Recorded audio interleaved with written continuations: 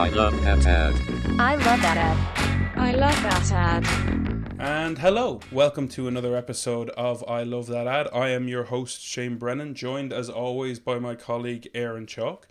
And today's a very special day. We are joined by Ronan Nolte, Executive Creative Director at Publicis Dublin. How's it going, Ronan? Hey lads, good to see you. Thank you very much. Thanks for having me. Delighted to be here. Yeah, delighted to have you in all your Ukrainian flag glory there in the office. Wasn't planned, but I'm feeling good about it. Yeah, it's good. No, exactly. So are you back in the office now in town? Yeah, so we're back. We're trying 2 or 3 flexi days. We're going to try a day where we're all in just to see each other, hang out. We actually had a coffee morning this morning where we all put up one of these organized fun things where we all put up our first day of school photographs. And but it was great. It was the most we've had in the office, and it was great just to be real again and see people. So it's good. So yeah, I tend to come in. The mornings are good just at home, just to blast through a few things and then come in and have a real conversation. So trying to get the balance right is what we're trying to do. And yeah, but after the recent last bit of scare, obviously it was like stop start. We're in, we're out, and now I think it feels okay. It feels like we're creeping in a bit more. It's a real good mood here today. It's very nice. It's definitely something you miss. Like even from a creative point of view, just chatting and coming up with ideas and sitting, like myself and Aaron's over in Mayo in Foxford, and obviously I'm in Dublin, but we try to meet up regularly when outside of working on specific projects, just to brainstorm and just chat through ideas and what we're doing and stuff, because you'd miss it. It's so much easier. It's so much easier. You even get the just someone mishearing something that somebody says and it ends up being a better idea from what somebody said. Yeah. You're like, did you not say this? No. Oh, well, that is better. And let's do that instead. So, it's... And even like being able to be distracted in a room. Yeah. You know what I mean? Someone else is talking and then you're like looking at a plug and you're like, oh, I heard what you said there. Let's add this to that idea. But whereas when you're sitting looking at a screen, there's no distraction. You're like, we're on a call. It's intense. This is what's happening. It's intense. Yeah. Exactly. That's cool. Yeah. I haven't been able to concentrate on the word you're saying because I'm just dying to see what Ronan's first day of school photo is. Yeah. I think we're going to have to get that. I couldn't find the lithograph in the National Archives, so I didn't actually. You put in a request. Yeah, I put one actually. Yeah, so I should have done one, but there's some cute ass young kids here that turned out differently. On the photographs that turned out differently. Good save. Yeah, I think we're going to have to disclaimer this whole section. Yes, just an extra bead of sweat there coming down there, Ronan. Yeah, this is going to cancel out the Ukraine thing. Yeah. No. You're good. You're good. I think we found this week's teaser. Yeah, exactly. Just spam that out. Let's be honest, most people just watch the teasers, so it's like real life. This one's going to be different, chaps. Oh god. Well, cool. So what we'll do is, I guess, we'll kick into it. There's no particular theme anymore on our episode, so all the listeners and stuff at home, as you know, we tasked Ronan with bringing us 3 ads that he loves and wants to chat about. So he's got some doozies, I assume. So we'll plow right into them. You want to tee him up, Rosen? Tee up your first one, and then we'll watch it. Yeah. So I've gone classic. I haven't gone NFT and metaverse. I've gone back to the well and the things that inspired me back in the day and still do. So the first ad I've gone for, the 3 films, the first one I've gone for is Jonathan Glazer's Wrangler Spot, as the Americans say. So whatever you ride, I think is what they ended up calling it. So okay. That's the first. Cool. Right, we'll pull that up now. Follow the yellow brick road. Follow the yellow brick road. Follow the yellow brick road. Follow the yellow brick road. Follow the yellow brick road. Follow the yellow brick road. Follow the rainbow over the dream. Follow the fellow who follows the dream. Follow the yellow brick road. You're off to see the wizard, the wonderful Wizard of Oz. You'll find he is a wizard of Wiz and never a Wiz of Oz. If ever a wizard was, the Wizard of Oz is one because of the wonderful things he does. You're off to see the wizard, the wonderful Wizard of Oz. Follow the yellow brick road. Follow the yellow brick road. We're off to see the wizard, the wonderful, wonderful, wonderful Wizard of Oz. He's young, Judy, he's young. We're off to see the wizard, the wonderful Wizard of Oz.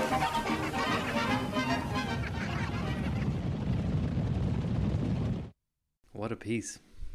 Yeah, lovely. The man never disappoints, does he, Jonathan? No, John de Glazer. It's like another genius piece of filmmaking. Whereby, yeah, no, it's great. And so the reason I picked that is like, it's a montage ad, and everybody, you know, there's montage ads, and then there's that. And, you know, it's it's like, obviously sometimes, you know, the challenge in this business is to say something simple and say it in a way that's different. And a lot of times that can end up being a fairly generic montage ad, maybe with a voiceover saying very much. And it's the surefire way to get something that punters don't really care about or doesn't really do anything for them. And that's the other way to do it, which is create incredible images and with incredible soundtrack, and just that feels very true and authentic for the brand. So yeah, it's like if that's your high watermark for doing a montage ad. So don't try and do it. Don't try and do it on the cheap. Don't try and do it like everybody else, and then make sure there's something added to it. There was the Rocky montages, and then there's this montage. It just elevated a little bit further. Like, what's lovely about it, it feels like a cameraman, a director, and an actor went cross country. Yeah, that's what it feels like. It feels like three people, because there's not. I don't think there was any real sound in it at all. So it just felt like the three of them went across country and just captured loads and loads of footage. Yeah. And this is what they then put into the cut. I don't know if what's that film? Is it Rules of Attraction? You know, it's by the same. It's a book based on the same author of Bret Easton Ellis. Yes, and there's a clip in that where one of the main characters goes across the plane. He goes like, and it's actually filmed by the actor. Oh yeah. With the director, they just went off and they went on what's the word, club binge around Europe for like 2 weeks, and they filmed everything on a crappy camera and they put it in the film. Yeah. Is that James Van Der Beek? If James Van Der Beek's in it, he plays the American Psycho, Christian Bale's character's little brother in the universe. But the main actor is a big actor from like the early 90s. I can't remember the man's name, but he's in this scene, and that's what it felt like. Just that was really authentic, and it's really high paced. And this is just obviously the Jonathan Glazer approach to that, but it's super authentic. Yeah. You know, there's nothing. You don't get that kind of staged feel. Well, you don't get it's a vignette. Here we go with our vignettes, where we're moving. You know, moving between things. It's like there still feels like there's somewhat not a narrative, but just he's on a journey, and he's having his one-night stand, and he's having his wild night out, and then he's off elsewhere. And like some of the images. But it's like they didn't try. They almost respected the audience, going, okay, you're going to get this. You're going to get what the story is. We're not going to have to link every scene into each other, but it'll work as a whole. And even the fact that they had the bison near the start, and then the bison are what finish it as well. And even I don't know why I love it so much, but that end where the brilliant Wizard of Oz soundtrack just drops, and you just hear the rumble of the feet, the hooves hitting the ground. There's something about that the movement, that real Americana type of, you know, the Great Plains, that kind of stuff. Just where the buffalo roam. It just comes. Yeah, exactly. Buffalo roam. Yeah. It's just it all works together. It was like he's like a hobo, that modern day Huckleberry Finn type of Tom Sawyer type of character, which I thought was a really cool take. Yeah. That's even like that even thought of that kind of grifter kind of hobo is like, that's such a huge kind of bit of iconography in the States. Even I think Simpsons do an episode on it where Homer wants to be that type of character and leave Marge and stuff like that. Like And what I love visually in this is the story it tells of America, of North America, like the differences, the wildness with the buffalo at the start and at the end, and the kind of, this is where it all stemmed from. But then the wildness in the modern day America with the car. Yeah, in the urban America, like with the car jumping, and like the shot I love is the houses. House on fire, house. I was like, and not a blink, no explanation, nothing. Just go, you accept it, move. Just move. is. That's fast. I love that. No, it's amazing. So striking. Like maybe he didn't. You get the feeling that there was, extrapolated meaning to everything. Like said, oh no, we need a carjacking because it's the modern day buffalo, and we need a guy with a shirt off because that means something else. And you're like, or maybe they just went, let's just try. It's there's. Do you know what would be cool? The mythology. Exactly. It'd be cool. Yeah, and but it'd be cool. Sometimes is true and is authentic, and it's the American story, as you say, and it just feels so. Attractive to someone who grew up in 70s leagues. I want to be there. I wonder how long it took them to find the William Dafoe doppelganger in the Cole character, the train. Yeah, he's something else, and you can see so much of that as well.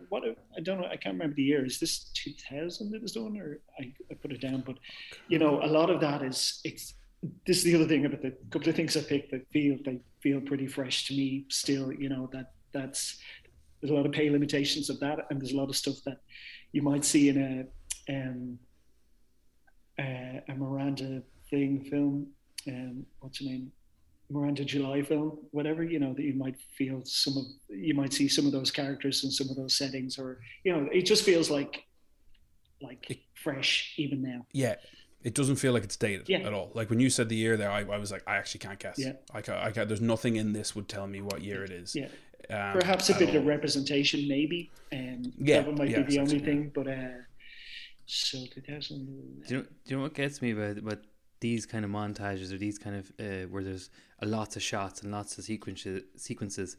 Each one of the sequences, or most of them, they might be on screen for 1.5-2 seconds. But they're an expensive setup just for one little slice of a montage, and that was a minute long of those that we saw. It looks like a cheap ad, but that's definitely going to be quite expensive just to get all of those pieces right. And they're the ones that made the cut. There's definitely more that are on a cutting room floor. Yeah, no, completely. And and that I think that comes through, even if you don't realize that it does come through almost by osmosis through the piece. And actually, sorry, now that I mentioned representation, in actual fact, I think the One Night Stand is a gay scene. I think it's him and a guy, which is pretty, was fairly early for when it was made, or pretty good for mainstream commercial work, or pretty progressive at the time. Obviously not now, but at the time it would have been good. And like you're saying about like the stretch of budget per screen second is, they would have asked for a lot. So they're all really well set up, or they got really lucky on a run and gun. And you'd want to get extremely lucky when it comes to that. I know. And the run and gun would have cost a lot, because to get that much footage, it would have been 2 months of constant run and gun. So either way, it was going to cost the same. Yeah, and who did they buy out, that woman in the bar, or is she cast, or all sorts of things. But the fact that you have to ask that question means it's done really well, because either it's a really well acted piece, or again they got really lucky and they got in a scenario where they got some gold. Exactly, that's it. I love the mythology of some ads and films. It's like, how did they do it? You kind of half want to know, half don't. I kind of don't, because it allows you, then you're like, well, if I did it, this is how we could do it. You make up your own path of how you produce it, so it's fun. No, that's a lovely piece. That's a lovely piece to put into the archives. I haven't seen that in a second. So apparently MV fired Wrangler 3 years later, so that's a twist in the tale of the relationship with the brand. God knows what happened there, but they got their legendary film out of it. But that's the main thing. Who cares about long lasting? You want a long lasting relationship, but it's interesting. I wonder. You always wonder as well in the story of agency and film and director what all went down. So, but it's great. Yeah. And Glazer, Jonathan Glazer, you could have picked anything. He's just every time he just does something different. It's great. Yeah, you wouldn't like. I see with an awful lot of directors. Sometimes they fall into an awful lot of stylistic traps sometimes for themselves, and they feel safe in that space. And it's as in like being an artist. I guess they're like, this is how I communicate, and they're comfortable with that, and they try and explore it and expand on it.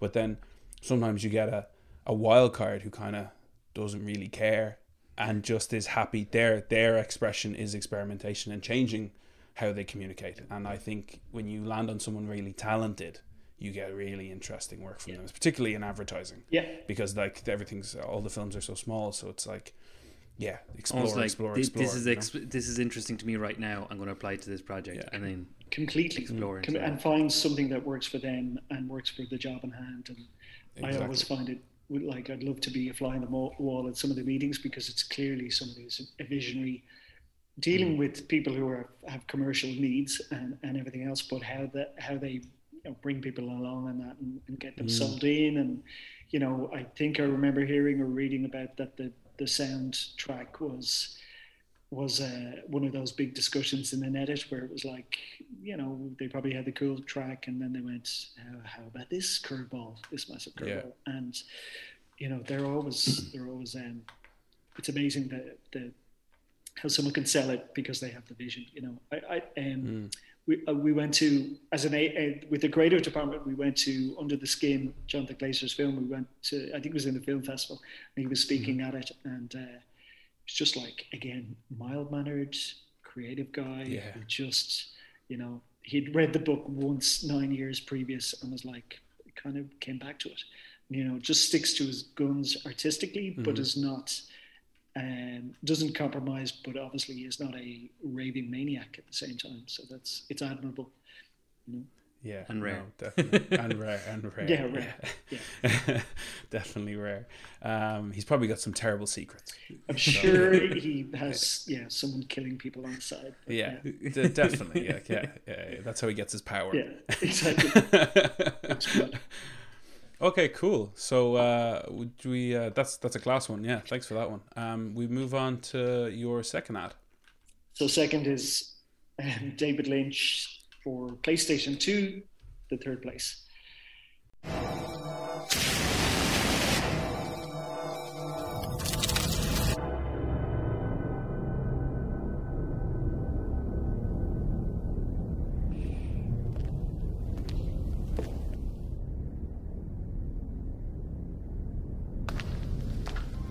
Non lassù, non qua giù. Non siamo svegli, non dormiamo.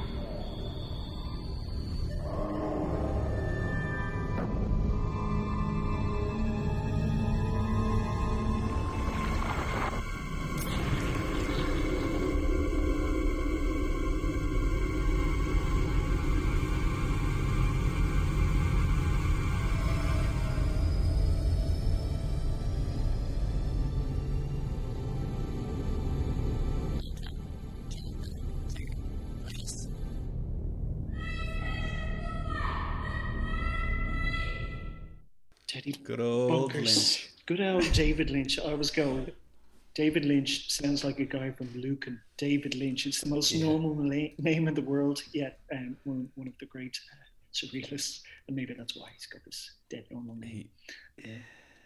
Yeah, that's. I think I remember that ad. I remember the third. I remember the third place. I remember the third place. Call out kind of for when I would have got a PlayStation 2. But yeah, apologies, I'm blowing the dust off these ones, but yeah. No, God, because that's the whole point of this is to talk about stuff, especially stuff that you haven't seen in years. Do you know what I mean? Because there's great work that doesn't always exist in the future. Yeah, that's just so Lynch. Yeah, it just screams like it screams Lynch. It's singular visionary stuff. So yeah, I just I love the fact that relatively dodgy effects and all, and it just there are people will try, slightly offbeat things, but it just won't have the same feeling, won't have the same resonance. And all of David Lynch's ads, he's done about 10, and they've all got that same slightly uneasy feeling and slightly bizarre stuff going on. I always think he's like a grown-up Tim Burton with his subject matter and how he represents. It's always very similar. Yeah. Like, I know Tim Burton was trained by Disney, but like it's always very similar, kind of left, and as you said, he's surrealist, but just it always makes you. Whereas Tim Burton kind of feels a bit more friendly in his universe, whereas David Lynch is literally trying to make you feel as uneasy as he possibly can. Yeah. He's trying to get you there.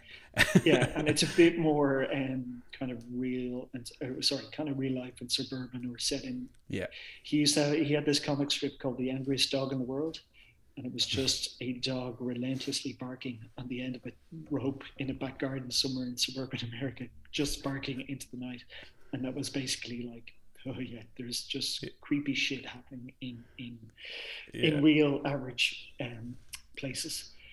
Yeah, so he's so cool. Yeah, he's so cool. I really like that. I think what's cool about that is obviously the Lynch aspect aside, they're really PlayStation 2. They're really kind of mapping themselves on Sega versus Nintendo in the early 90s with that kind of big shout out, with Sega. It's kind of the third place. I thought that was super interesting to kind of go to that real, because they would have been competing with Dreamcast around this and Xbox. Xbox would have been the big one around PlayStation. Yeah, Microsoft would have entered, because Microsoft didn't they do the GameCube, and then they went into the, because GameCube flopped, and then they were like, right, let's do the Xbox. So they were kind of, it was the start of kind of World War game console, World War II. I think Xbox had another level or something like that. So I think PlayStation we're going to a third place, a metaverse, if you will. It's neither no, but I think they were like, this is not awake, not sleeping, not real life, not digital life, and apparently David Lynch was like, well, I live in the third place anyway, transcendental meditation, all this sort of stuff. So it was very much kind of, sometimes these things are post-rationalized, but it did feel like a very much a meeting of the idea of a third place and who could represent that or who could do it. So, and I loved PS2, the third place. It was just naturally going like, don't call it the second level or the next level, call it the third place. It just really stood out.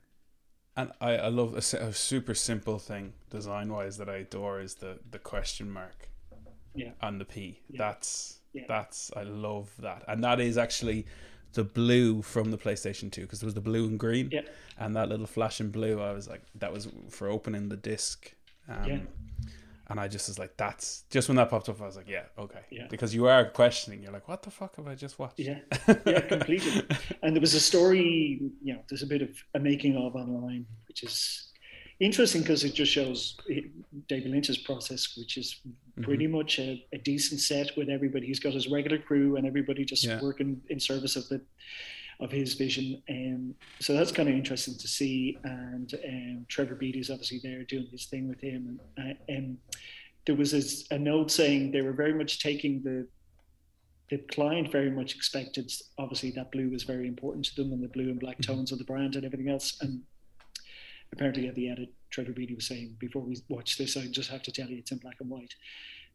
So there was a big kind of expectation management going, this is in black and white. So it stayed. Now, apparently, if you read the blogs, apparently then Lynch was unhappy that it went to black and white because there is a color version online as well. So it's interesting just in the craft to go what decisions were made and which fell by the wayside and why did they choose what they chose. I found him. I've watched an awful lot of kind of Lynch interviews and stuff, particularly around screenwriting. Just kind of the way he attacks the process and how he's so simplistic with it. Like, you should hear it when you hear him talking about writing a feature film. He's like, it's not hard. He goes, you have an idea, you put it on paper, and then you turn it into a film. And then he's like, as long as you have 70 cue cards, you have a film, and that's it. He goes, if you have 70 cards that are about things that happen in a film, he goes, then you just connect them. I must watch that. Oh my god! But that It's really there's good. also there's an odd juxtaposition with that though, as in like someone who's like, yeah, you just think it, you write down enough times, it's there, and then you watch something so cerebral and Dali-esque like that, where it's like, how did that even come to your mind? Let alone take it out of your mind, sell it to other people, and get it made. Yeah. You know, it's that's a whole box of hornets in its own Which right. cue card had the arm coming out of the mouth? And how did you explain it? And also, to somebody who famously doesn't really explain that much, other than give a broad sense of it. You're like, well, how do you convince people and get them bought into your vision? And I think, but then I guess isn't a cart and horse type of thing with Lynch, in the sense that they, as you rightly said, Ron, they would have come to him for this. Yeah. To be like, do this because this is where we're trying to get to. Yeah. So he kind of, from his point of view, is like, well, as he does with filmmaking, it's like, well, no, it's not why I did this. I'm doing this because this is what I wanted to do. Yeah. You know? Yeah, exactly. I'd say, but especially when, I guess in this era, when you were moving into your kind of real post-production special effects stuff, and I know they're a bit janky compared to today's age, but like there would have been a lot of thought gone into them before he would have been able to pull the trigger on what he was actually doing. So there would have been sign-off, I guess, in that sense. You know what I mean? It would have been taken from his hands. Completely. So. And though they are janky, as you say, I still think they're unnerving.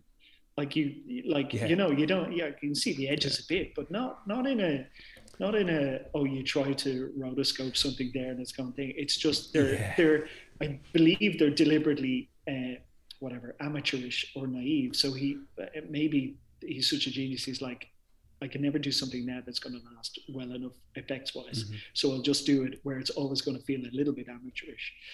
Whatever, keep it in the uncanny valley. Exactly. Yeah. And there's an ad he did for Clean Up New York, and it is all the unnerving. It's basically a series of fairly basic shots of people dropping litter on the ground, and then intercut with scenes of rats appearing in various places, just coming out of the drains or whatever, and the music is deeply unnerving. And then there's just it climaxes, the discordant music crescendos with a title saying "We Care About New York," and it's just also the whole thing just makes you go, "Yeah, are we the rats?" Because there's a crossfade, between the people and the rats, and you're like, okay, it's heavy-handed, but you're making your point. It's and it just makes you go, yeah, that would work still. That would still work. Yeah. He's like, you wanted an ad, you got an ad. Yeah. People are in no doubt. They're still disturbed, but they're in no doubt what I'm saying. Yeah, exactly. And then there was one, the last David Lynch story, there was one about, he did one for a pregnancy test. And apparently he did, with the actress, he gave her a pregnancy test and said, let's just do it as pretend, and he swapped it with a positive pregnancy result, the actresses, to get her reaction. So maybe a apocryphal story, but it just feels like a great story where he did some prankster stuff. Brilliant.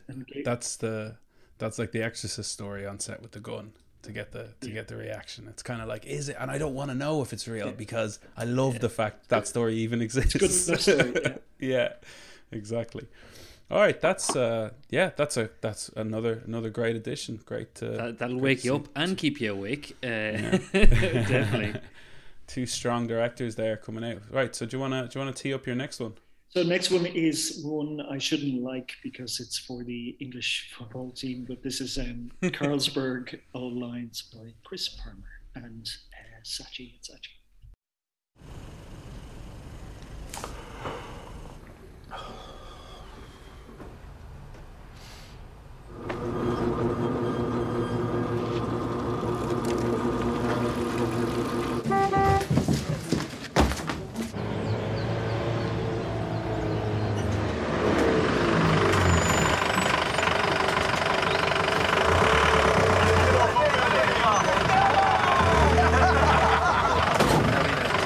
Chris, we're late, man.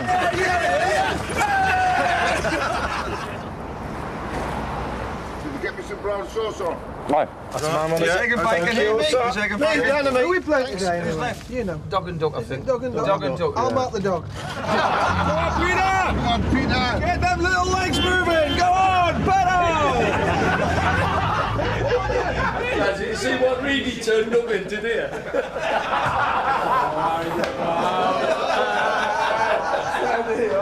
Okay, lads, everybody listen up. Let's have your attention, please, thanks. I want you to get stuck in right from the off. Bobby, Alan, Chrissy, don't be afraid to pull the trigger, eh? Everybody's got to mark, track and tackle, particularly you, Bobby, particularly you, Jackie. Stuart, get... Sorry, Gaff, hang on, I've got to get this one. Hello, darling, you. Who on earth is ringing you at this vital time? That's all right, it's me mum. Right, I've said my bit. It's now your turn, eh? So let's stick together. Let's get out and fight. Let's get hold of the ball and play good football. Go on, let's go to win. Good luck.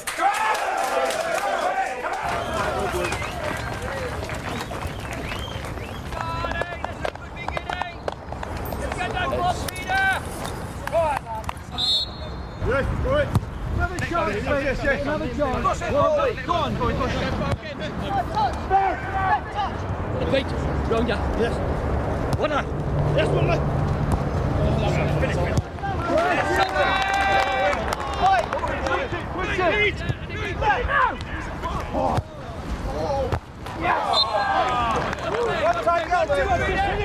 Hit it.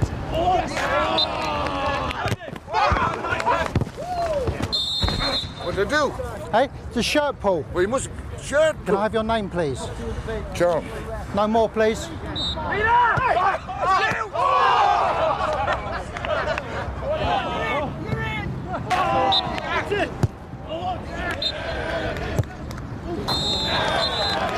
Well done, lads, well done. Thanks very much. You give us a good game. Well done, son, well done. Don't phone me, I'll phone you, Jackie. Carlsberg don't do pub teams. But if they did, they'd probably be the best pub team in the world. Such a English ad. Such an English ad. Very nice though. Yeah.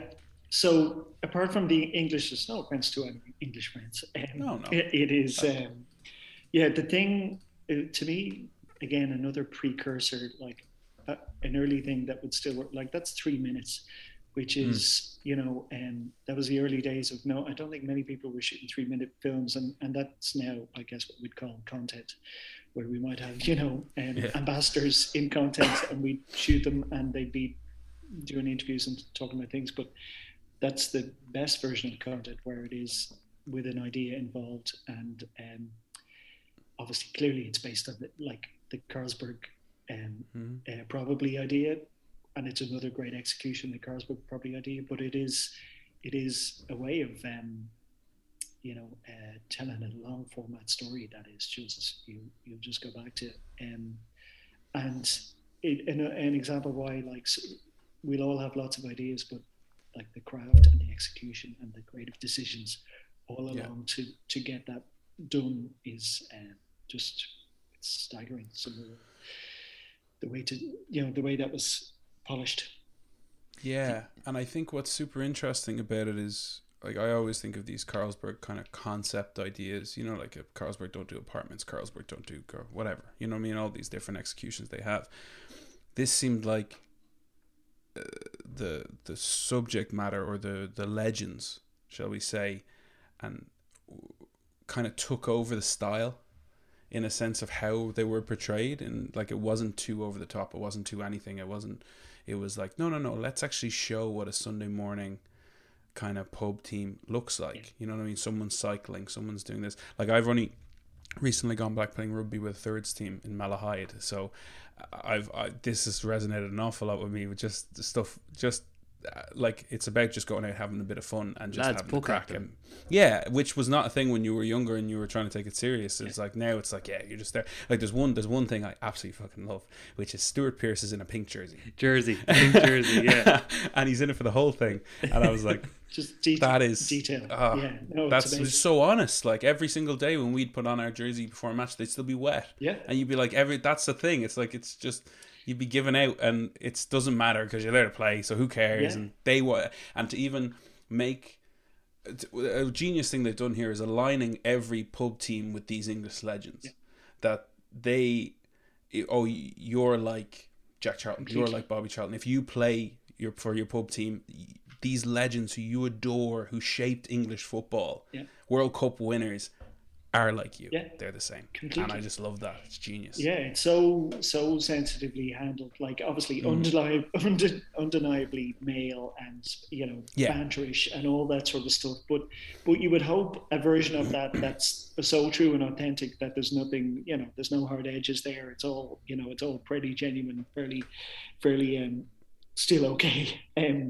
But the like, what I think it must have took to pick all those guys who were obviously huge personalities, legends, and break down any of that.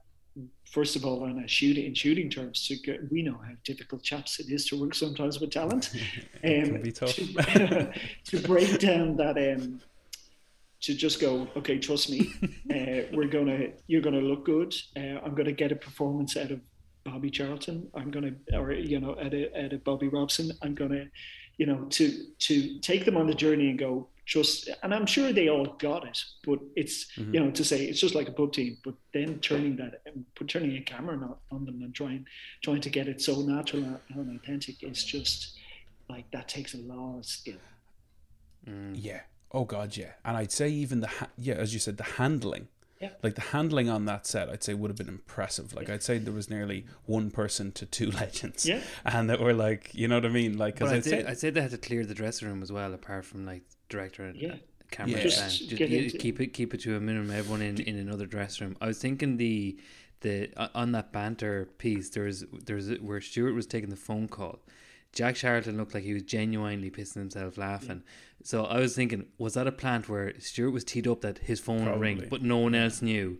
And that's why it got the reaction that it did. And the delivery of the gag and that was my mum and all that stuff. But even the whole thing, who on earth could be phoning you at this time from Bobby?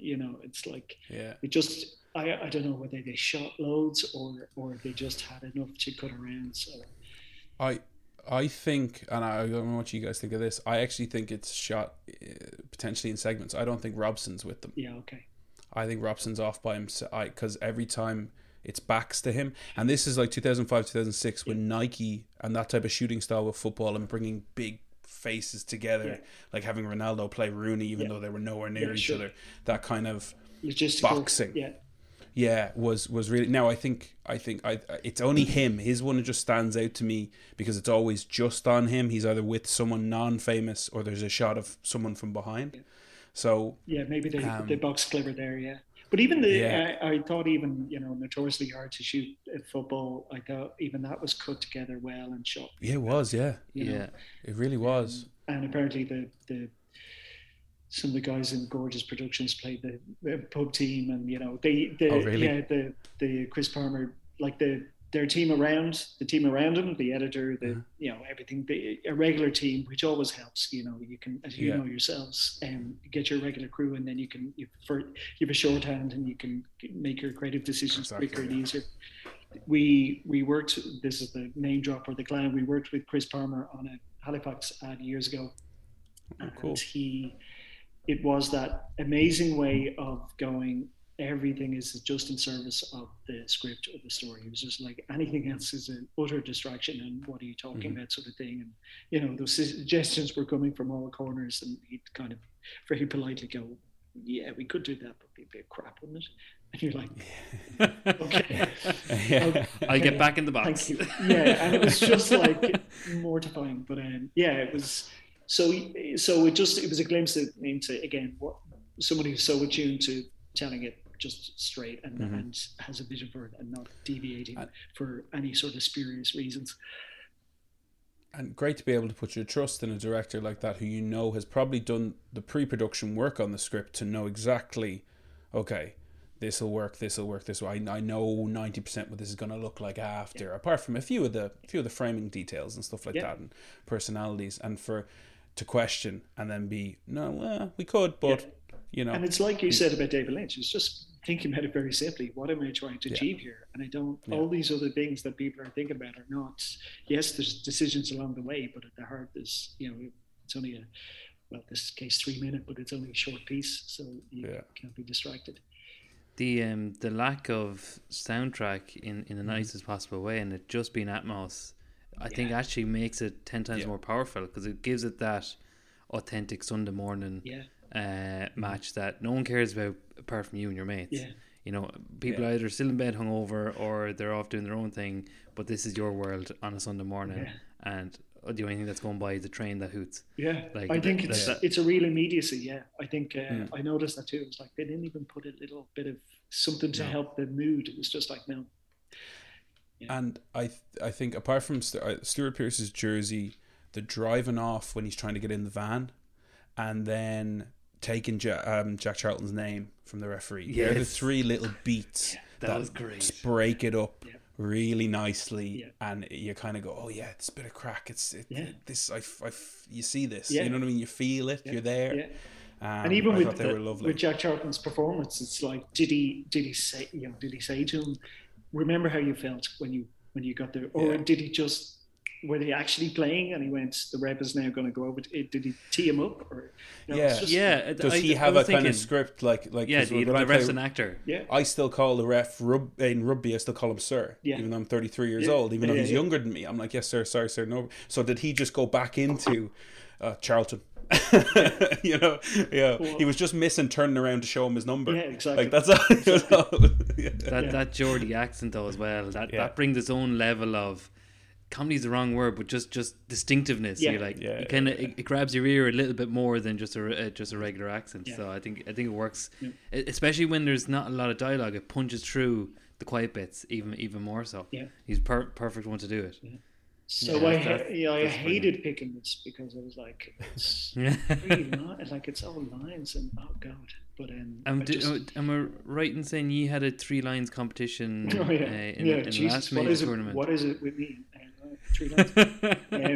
It was a bit of crack just for a couple of English staff. We were just so worried. We're like, oh god, this is because they were getting into you're in the semis, they were in the final, and we're like, well, if they win this thing, it's going to be huge. And so it was to go, look, a bit of banter, if you will, but it was to say, look, it's if we were in an agency in the UK, there's no way we'd be coming in if Ireland won the Euros. So like, what can we do and have a bit of a laugh? So it was to give them 3 lines.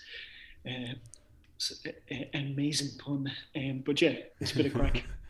Yeah, but I was saying, let's give them the month off. They're never going to win this thing.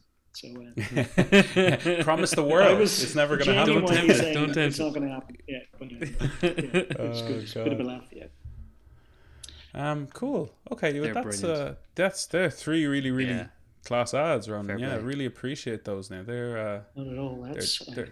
I'm still a bit unnerved after the David Lynch one, but I think sleeping. That stuff that feels like spiders under your skin to me, kind of thing. It's you're very sensitive to stuff like that, though, Aaron. Like horror and surreal. Like you, it doesn't. Just give me Killing Scully any day. Not a big fan myself. Yeah, I mean, you need to get the Killing Scully box set in tonight just to ease off. Massage the brain. It doesn't help that myself and Aaron are currently we've produced we directed and written a short horror that we shot last year. So we're kind of in the editing stage and chatting about stuff, and every time I bring something up, he's like, "Yeah, that's really scary," and I'm like, "I can't trust your judgment." I'm like, I don't know if this is scary, or you're just freaked out by it. Yeah, a romantic comedy. By the end of the end. No, it's too scary, too creepy. Yeah, he's like, get him to commit to it. Yeah, okay, that's terrifying. That's cool. When are you finished? We're hoping once we get into the J's, so end of May. We're hoping now. So we have it with the editor. So we shot it in December. But are you a horror fan, Shane? I am a horror fan. Yeah, I am. You're a horror fan, but you don't like horrors. Yeah, no. I will have watched a lot of horror, growing up in particular. But they get to me. It's like I'm afraid of roller coasters, so I go on them. So I like that kind of fear, but I really like it as a genre. I think it's a really interesting genre from a filmmaking point of view because you do so much with so little. So that's why we thought I'd had this idea a couple of years ago, and we'd been sitting on it, and then we were like, "Fuck it, let's do it," you know. So yeah, looking forward to seeing it. Yeah, great. Yeah, we'll share it around when it's out. So hopefully, if we get it out by June, we'll be happy. Festival run on it the second half of the year, and then we'll be able to throw it around the place once that's done. Get it into places, it'd be brilliant. That's a real achievement. Fair play. Yeah, hopefully we get a ton. We get a ton now. That's the thing. Yeah, it's not easy in among the day job, so fair play. Yeah, cheers. Right, we will leave it there, everyone. Thanks so much, Ron. That was they were really, really cool lads. It was great to chat through them. No worries. Anyone who is watching or listening, if you want to watch any other episodes, go to workwithfoe.ie/podcast and you'll see them there. And if you are listening and you want to support the podcast, just hit a like or subscribe or whatever button the platform makes you hit. Just smash your keyboard with just smash your keyboard as hard as you can and as fast as you can. Yeah, exactly. Share the episode, do all that stuff. But we'll leave it there. Thanks so much again, Ron. Really appreciate it. Cheers, Paul, lads. Thank you very much.